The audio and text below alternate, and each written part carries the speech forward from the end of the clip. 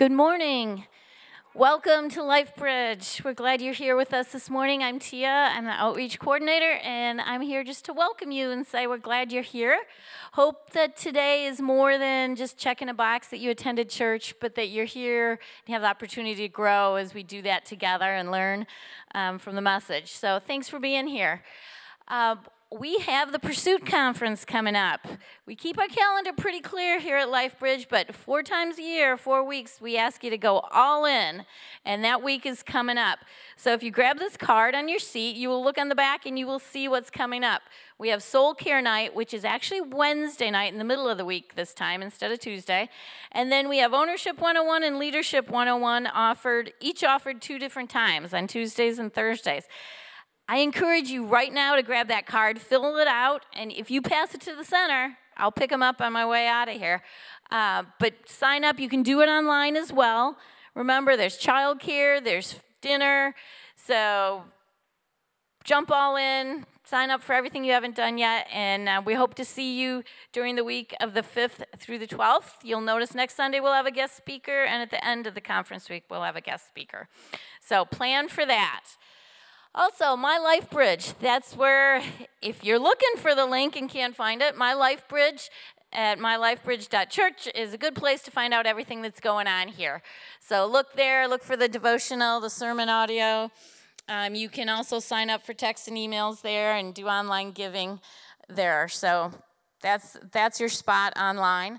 Also, thank you for your giving. Does more than keep the lights on and pay the bills here. We're called spiritually to be generous. And when we're generous, it does more than just help somebody else. It also changes us and helps us focus on less than just our selfish desires, but on other people. So thank you for your generosity. Thank you for being here today. And let's welcome up John Adams. Thanks, Tia. Appreciate you. Yeah. Some of you guys are sitting on different ends of the sanctuary today. I'm not going to mention any names, Andy and Kristen, but it's going to throw me off a little bit because if there's one thing you can rely on church people for, is that they always sit in the same seats every week.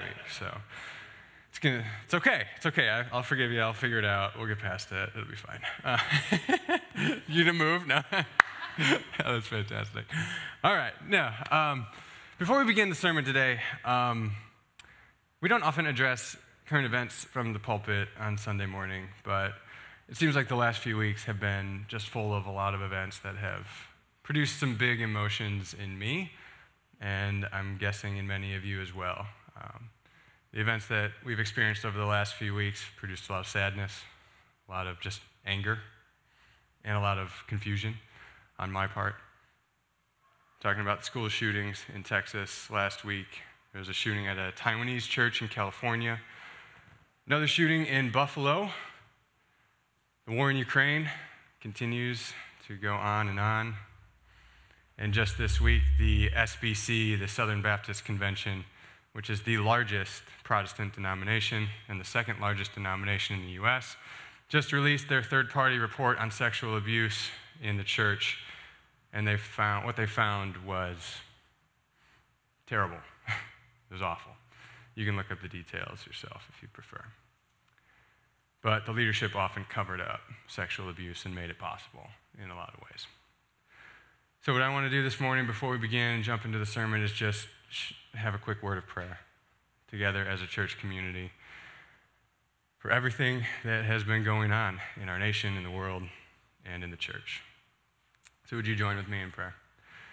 Father, Lord, as we experience these events and walk through this time as followers of you, believers in Christ and the redemption that he brings, Lord, would you give us peace? Would you comfort those who are grieving? Lord, would you give us a sense of your justice, a desire for justice to be done? Where there is injustice, Lord, would you call us to pursue justice?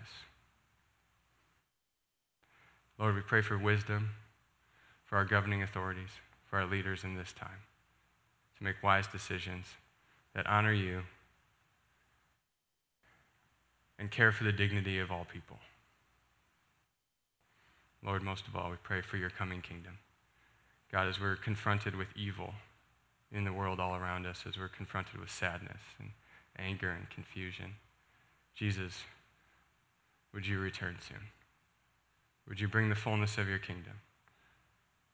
Would you put an end to the suffering, the pain, the death, and the misery that we see all around us? Lord, we long for your kingdom to come, and we're going to pursue it. Call your church, Lord, to do what is good, to pursue goodness, to pursue righteousness, holiness. And Lord, to bring your kingdom here as you have taught us to pray. In your name, Jesus, we pray. Amen.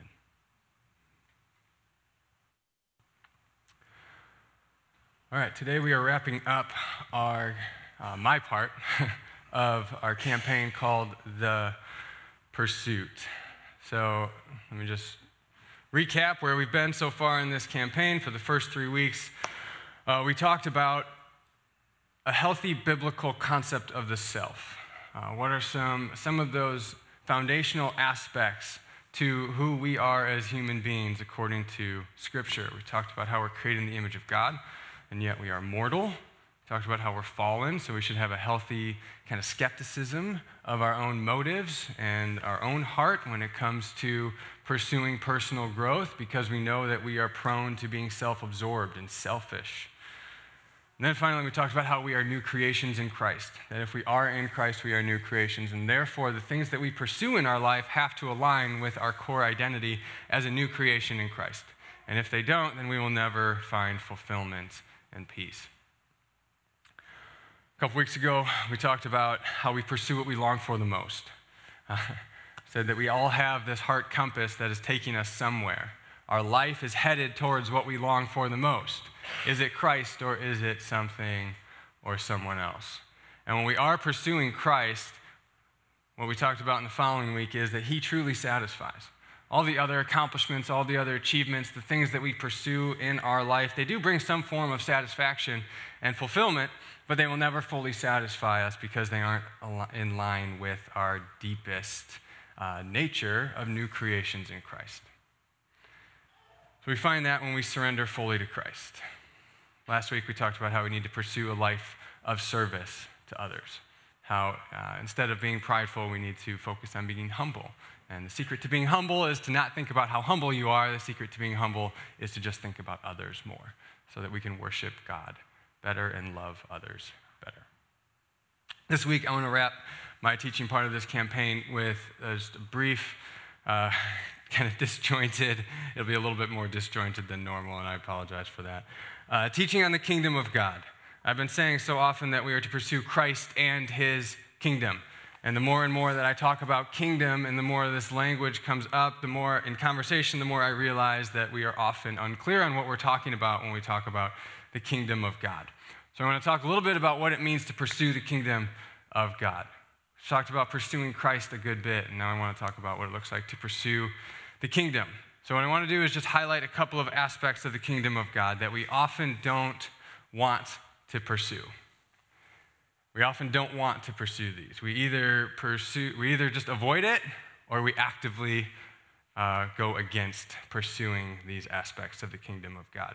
But first, I want to just emphasize some of Jesus' teaching on the kingdom and how pursuing the kingdom of God was really his primary message. When we read through, especially the Gospel of Matthew, his primary message is the kingdom of God. He talks about it time and time and time again.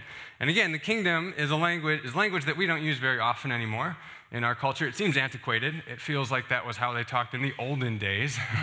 like we think of knights and castles and stuff like that. When we think of kingdoms, we don't really correlate that to today very well. Matthew 6:33, Jesus says, "But seek first his kingdom and his righteousness, and all of these things will be given to you as well." We'll talk about this more next week. Our guest speaker will talk about this more next week. But all of these things that Jesus is talking about, what you will eat, what you will drink, those basic necessities that we have, what you will wear, stuff like that. But Jesus, he calls us to seek, to look for. This is our word. Where in the Gospel of John, when Andrew and another disciple come up to Jesus, and Jesus says, "What do you want?" Or "What are you seeking?" It's the same word. It's what are you looking for? What are you pursuing in our campaign? It's this deep question that I love. I would encourage you guys to all answer this question in your own life, but also to bring this question up in conversation. What are you pursuing with your life? It's a good question. It's deep. And that's what Jesus asked them right away. And Jesus tells us here in Matthew 6, in the Sermon on the Mount, seek first his kingdom. So we have to know what his kingdom is, right? If we know what it is we are to be seeking. In Matthew 13, Jesus goes through a number of parables about the kingdom of God, which this language comes up time and time again, especially in the Gospel of Matthew. It says, the kingdom of heaven, kingdom of God, same thing, is like treasure hidden in a field. When a man found it, he hid it again. And then in his joy, went and sold all he had and bought that field. So in this first brief story, this guy kind of just happens upon this treasure in a field, and this treasure is the kingdom of God. That's what it's like. And when he finds it, he hid it again, and then in his joy, notice the joy. So it is a joy for him because he is longing for the kingdom of God above everything else. So it's a joy for him to sell everything that he has. Just pause and think about that for a moment. Sell everything that you have to attain the kingdom of heaven. Because this is what this character longed for the most, is the kingdom of heaven. So it's joyful. How many of us would begrudgingly or just not do that, period, because we would make up a million excuses for why not, right? But the reality is, for so many of us, the kingdom is not what we desire the most, so this would not be a joy for us.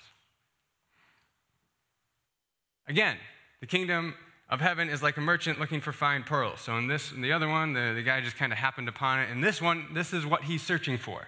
The merchant is seeking it. He's looking for fine. The word looking there is our term again. Searching, pursuing, seeking, looking for.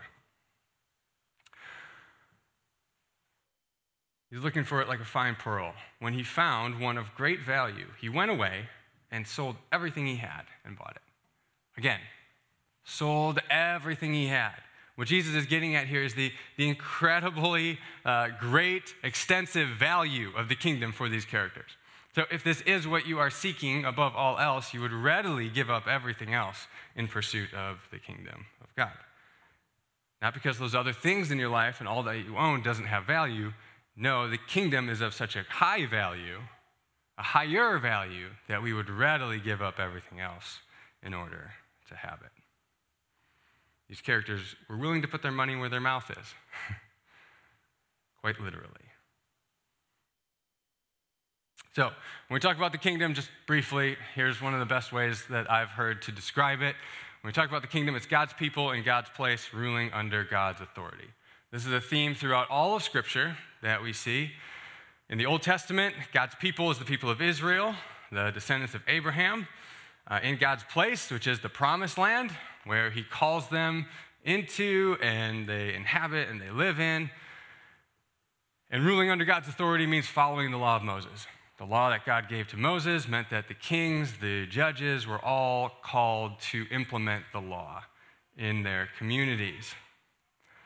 In the New Testament, God's people has expanded to not just include the people of Israel as much, and there were exceptions in the Old Testament too. It wasn't perfectly neat and clean like that, but to include the church. So the Gentiles, all nations, all people can come and be a part of the people of God. God's place is expanding to all of creation, where the kingdom, the church, is moving and expanding to all of creation. And in the New Testament, ruling under God's authority means we follow the teachings of Jesus. And we adhere to the teachings of Christ, which builds on and expands on the teachings of the Old Testament and the law. So briefly, that's what the kingdom means, and this is what we are to pursue. God's people in God's place ruling under God's authority. Now that's a big, lofty topic that doesn't have a lot of teeth to it, and we don't have anything to really focus on and hone in on. Again, like I said, Jesus' entire teaching, his main message is about the kingdom of God and explaining what it is and that this is what we should be pursuing. So it's way too big of a topic for us to cover in one sermon. So what I'm going to do is just focus on a couple of aspects of it that I think we tend to neglect, or we tend to just overlook at best, and at worst, just actively avoid pursuing. Okay? First one, Matthew 8, verse 10. So this is Jesus. He's talking to a Roman centurion. Remember, Rome is an occupying force in Israel in the first century. They had conquered Israel, and this Roman centurion has power over Jesus in the physical, political sense. He could choose on a whim to have Jesus killed, and he'd be totally justified in doing that. Yet, he comes to Jesus, and he addresses him as Lord, first of all, which you don't do. That implies a superior social status than you, one who has power over you. When the Roman centurion, he politically, sociologically, he has power over Jesus, yet he addresses Jesus as Lord. And then he asks Jesus to heal his servant. He tells Jesus that he doesn't even deserve to have him come under his roof. If only Jesus would say the words, he knows that he could heal his servant from afar. And here's Jesus' answer. When Jesus heard this, he was amazed, and he said to those following him, "Truly I tell you, I have not found anyone in Israel with such great faith." Ouch. It's kind of a dig on the people of Israel, that this Roman centurion has greater faith than you. I say to you that many will come from the east and the west, and will take their places at the feast of Abraham, Isaac, and Jacob in the kingdom of heaven. To the Jews, they're like Abraham, Isaac, and Jacob. They're our patriarchs. Those are our guys. Like, we look to them as the fathers of our nation. And again, we are the people of God.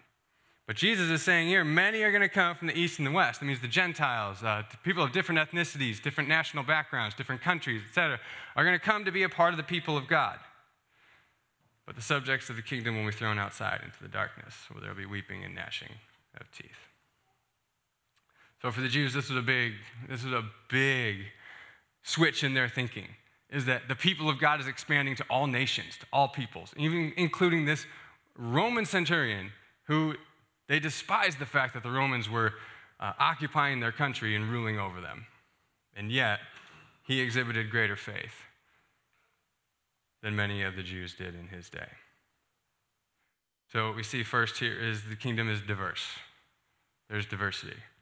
And so we should pursue diversity within the kingdom. This is one of the biggest challenges of the early church. And so much of the New Testament is written on how to experience diversity within the community of faith, within each church. And secondly is mission. Jesus sends out the 12 on mission here in Matthew 10. He says, as you go, proclaim this message, the kingdom of heaven has come near. So that's their message. He's saying, go on mission, go into these communities and share this message. The kingdom of heaven has come near. Remember, this is the message. This is Jesus' main theme throughout his teaching and his ministry. Go tell everybody that the kingdom of heaven has come near. Then he tells them a few verses later, I'm sending you out like sheep among wolves.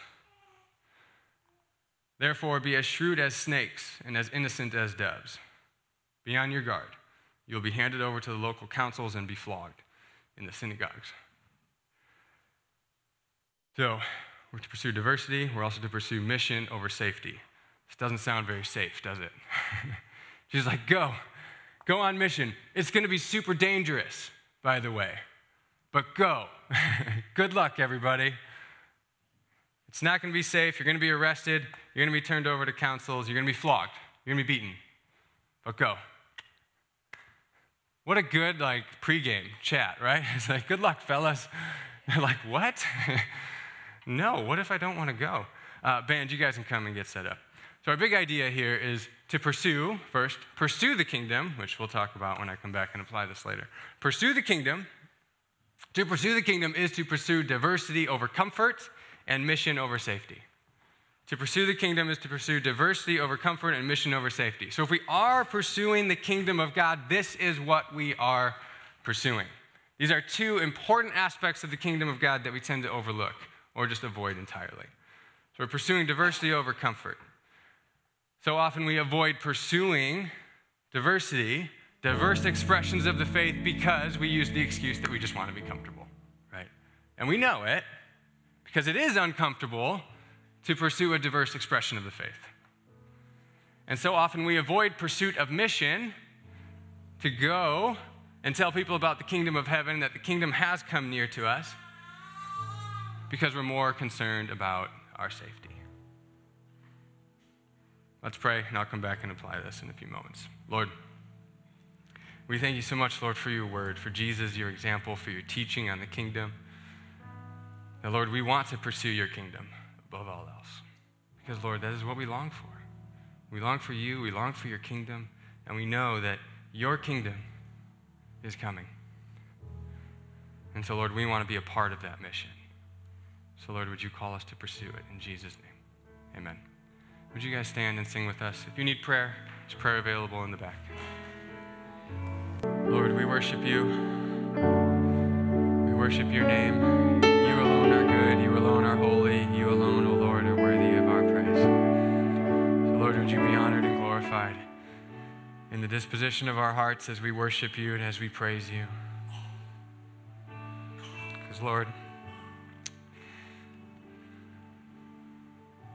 in the midst of the confusion and the chaos and the grief of our world,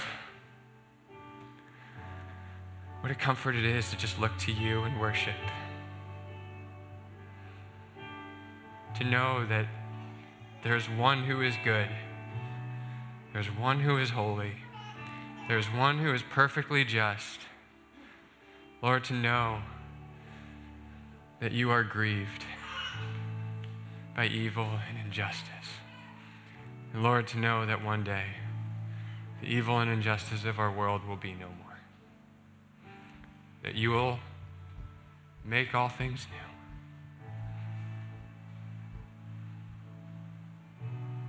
So, Lord, we lift our eyes to you and we worship. For you are worthy. It's in your name, Jesus, we pray. Amen. You guys can have a seat for a few moments.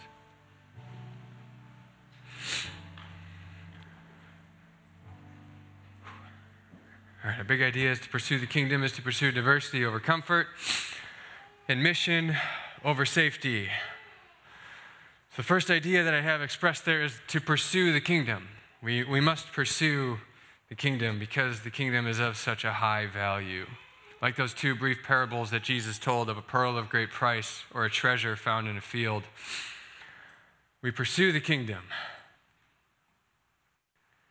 For so many of us, when we think of the kingdom of God and discipleship to Jesus, it seems like a big, daunting task to pursue it. And that's because it is. I've been reflecting on this I hadn't put language to it, but I've been reflecting on it through conversations over the last year or so. I don't know where we got the idea that discipleship to Jesus is easy. I just don't know where that idea came from.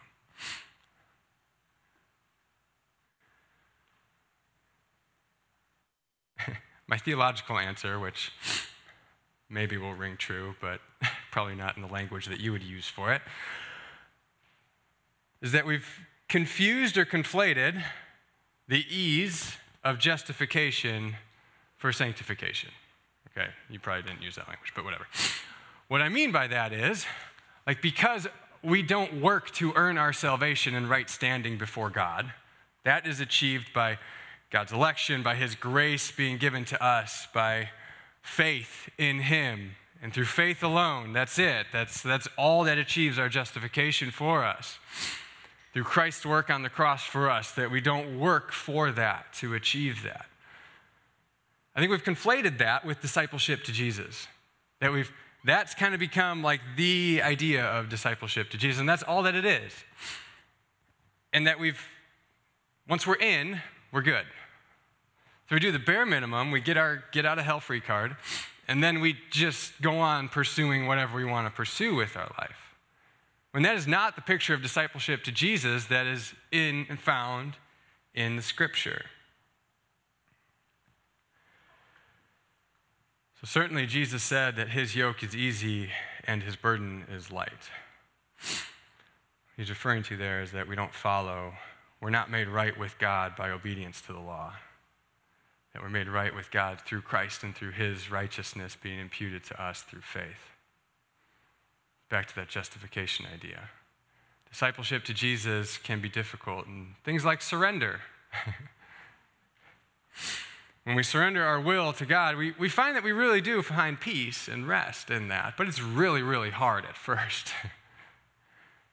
And over time, after surrendering time and time again and seeing God's faithfulness and experiencing the peace and comfort and joy of surrendering to the will of God, then it gets easier over time, but at first it's a real struggle. And Jesus gives us the Holy Spirit, without whom spiritual formation is impossible. But yet we must discipline ourselves to grow in the faith. We pursue the kingdom not for our acceptance, but from our acceptance. And we cannot confuse the two. It's a grave mistake to think that we achieve our righteousness and salvation by pursuit of the kingdom of God. No, that's not the case. That is solely a work of God. But we pursue the kingdom from our acceptance. When God has accepted us, now we can pursue the kingdom of God. So again, don't know where we got this idea that discipleship to Jesus will be easy, because he certainly did not communicate that to his disciples. When we have big questions about the faith, you will have to think about them.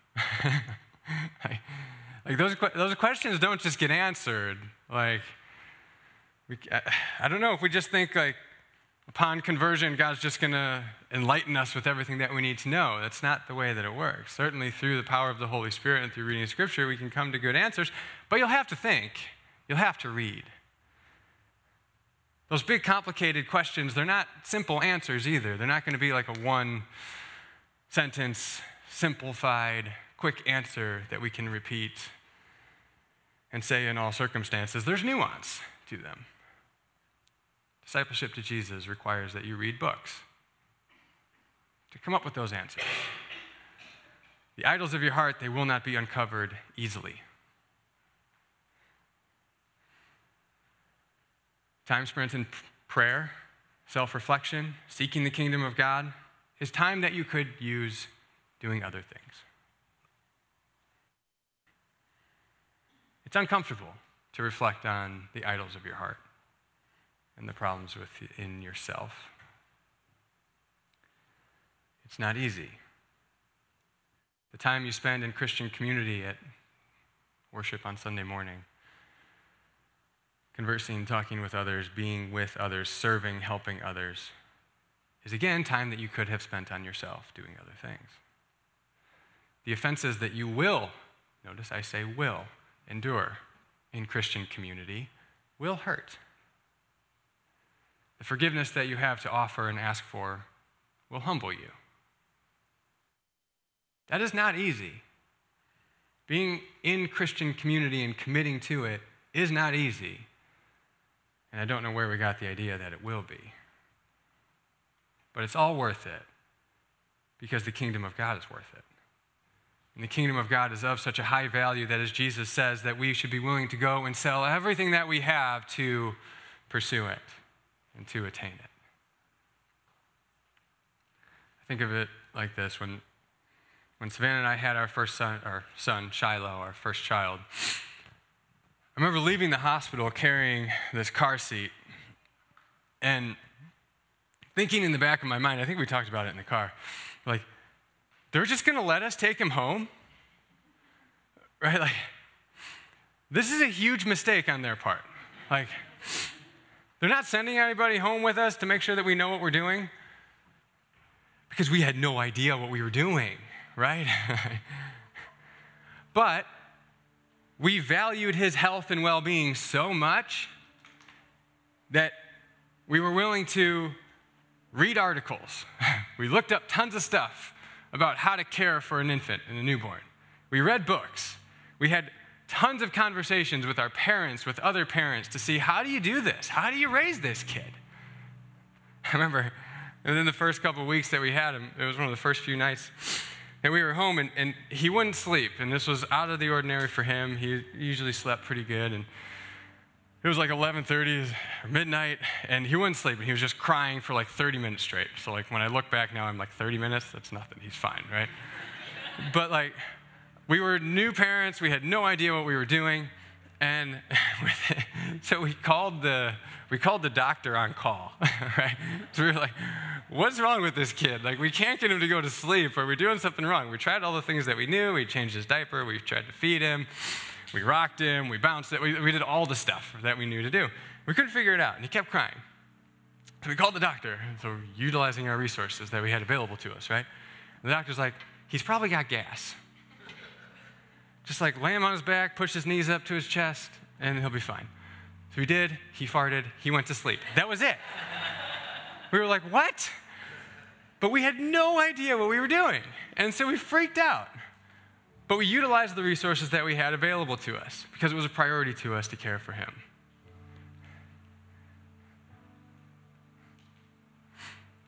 You will put energy and effort into the things that you care for and the things that you long for the most. If you long for the kingdom of God, you will pursue it. Here's what Skye Jethani wrote in his book called The Divine Commodity. He said, "My secret is that I want to be relevant and popular. I want my desires fulfilled and pain minimized. I want a manageable relationship with an institution rather than messy relationships with real people. I want to be transformed into the image of Christ by showing up at entertaining events rather than through the hard work of discipline. I want to wear my faith on my sleeve and not look at the darkness in my heart. And above all, I want a controllable God, small g. I want a divine commodity to do my will on earth as well as in heaven." This gets at are we really longing for the kingdom, or are we longing for a divine commodity, a controllable God, a small g God who's not the real God, but a God that we have made and created in our own image rather than us being created in his image? Or are we going to pursue his kingdom with all that we are because we truly desire it and long for it? So your salvation was due to no work of your own, but pursuing the kingdom of God will require effort on your part.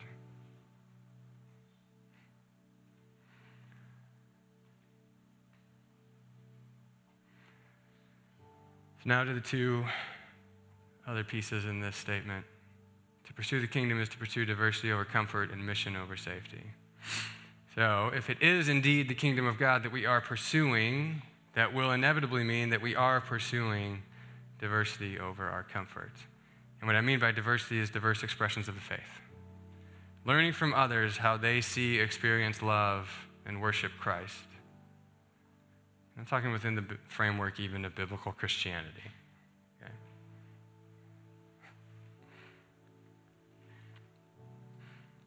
I've been watching a lot of basketball lately because I just love basketball, and the playoffs are super fun. But I think what we want in a church is a church of everybody who is the same, who has the same giftings, looks the same type of experiences, the same type of cultural values. And it's like a basketball team where everybody is the same. You can't have 5 Steph Currys on the floor. You'll get crushed, right? If everybody's a shooter, who plays defense? Nobody. You're going to get destroyed. If everybody plays defense, who's going to score? Right? You can't have it. You got to have a diversity of talent on the floor in order to have a successful team. And it's the same for the faith. We need to pursue diverse expressions of the faith in giftings, in our ethnicity. We have a lot to learn from others and how they experience love and worship Christ.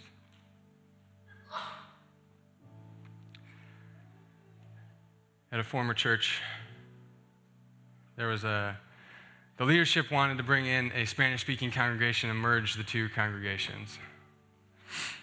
The leadership was fully on board with this decision and tried, and is still trying, to merge the two congregations. Because of this, it's a beautiful way of pursuing diversity in the kingdom, to have two different cultural backgrounds come together and worship Christ together. And the leadership is fully on board with it and pursued it. And I heard from so many people in the congregation, it just broke my heart, that it was just really more difficult to listen to an interpreter in the service. They didn't understand the Spanish songs that they were singing. It was all about comfort. It was all about, this isn't as easy as I would like it. And so they would just stop coming to the bilingual services. Because the cultural differences, they were uncomfortable and they were inconvenient. I'm not denying that. Yeah, they are. It's difficult, but it's worth it. Because diversity in the kingdom is absolutely worth it. So in a community like ours that doesn't have a lot of diversity, we have to at least desire it and commit to pursuing diversity in the kingdom. For most of us, that means simple things like just listening to podcasts to hear from black pastors and their experiences of the faith, and what their experience of being a Christian, a black Christian in our culture is like. It means listening to the cries of women and their experiences. And there are many abuses at the hands of church leaders. Guys, when you hear about that SBC report, it is infuriating. And it is so sad. That means not us just bringing our Americanized version of Christianity to the people of China or Africa, but listening to them to hear about their expressions of the faith and seeing what can we learn from them about how they're willing to sacrifice so much for Christ in a culture that even is antagonistic towards them.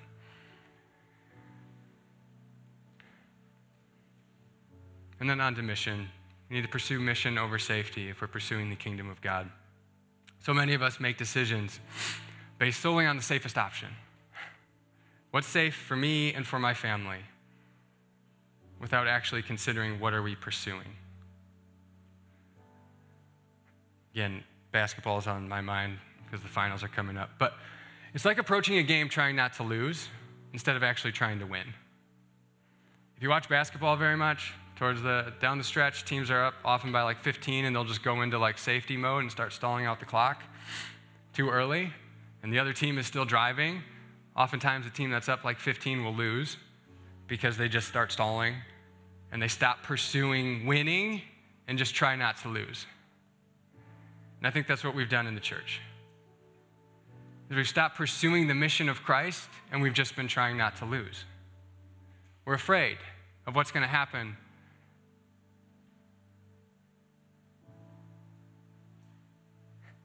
What's going to happen to us and to our family in the big bad culture, instead of pursuing the mission of Christ. Remember, Jesus told them, you're going to be out there like sheep among wolves, but go anyways. So how would you describe your commitment to the mission of the kingdom? Are you just trying not to lose? Are you trying to do the bare minimum that Christ might require of you and then play the rest of it safe? Or are you really trying to win? Are you pursuing people in your community for the kingdom of God? Are you putting yourself out there in a way that might not be comfortable, it might be a little dangerous even, to pursue the kingdom of God and to bring the mission of Christ to our community and to people who are desperately in need of Jesus?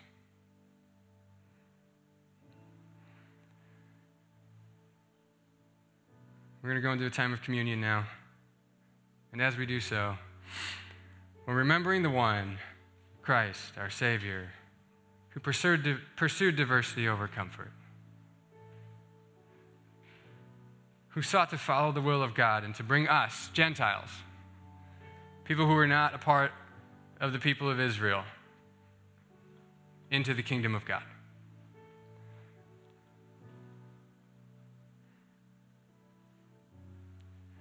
Who healed the servant of the Roman centurion, who healed the Gerasene demoniac,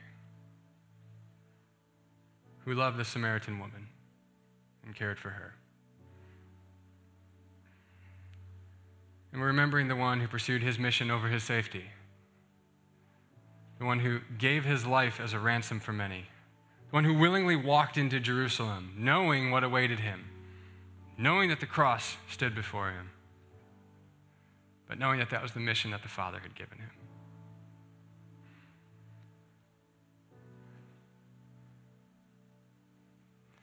The communion elements are in the back. I'm going to head back there, front rows, follow me into the back. When the row in front of you finishes, follow them into the back. Grab the elements, bring them back to your seat, and hold on to them.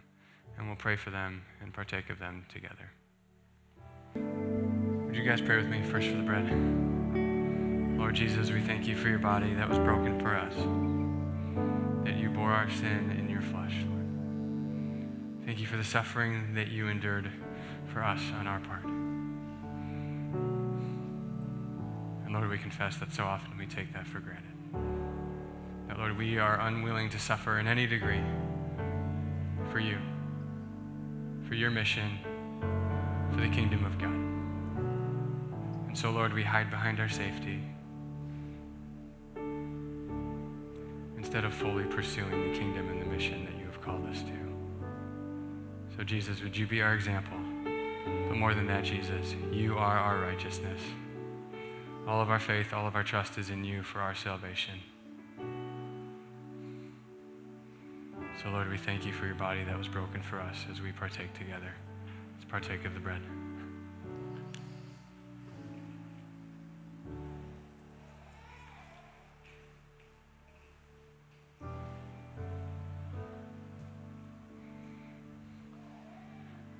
Would you pray with me for the cup as well? Lord, thank you for your blood that was shed for us. And Lord, it is only through the shedding of blood that we have forgiveness of sins. Because, Lord, our sin is such an offense to you, to your perfect holiness. And yet, Lord, you have cleansed us. You have made us holy through Jesus' sacrifice on the cross for us. That, Lord, it is not by our own righteousness, it is not by our own good works that we are made right before you, but it is through Christ and his work on the cross that we are made righteous and saved. So, Lord, we respond with gratitude, with thanksgiving, with praise.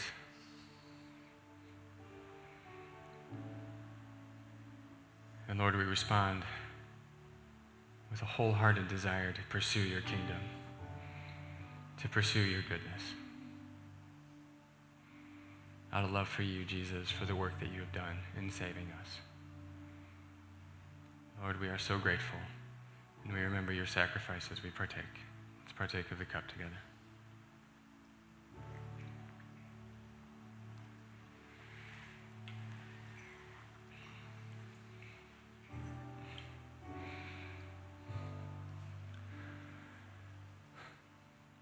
Let's stand and let's sing a little bit more together in worship to our Savior before we close. If you guys need prayer, while we're singing, Michael is in the back and he would love to pray with you. Please go receive prayer.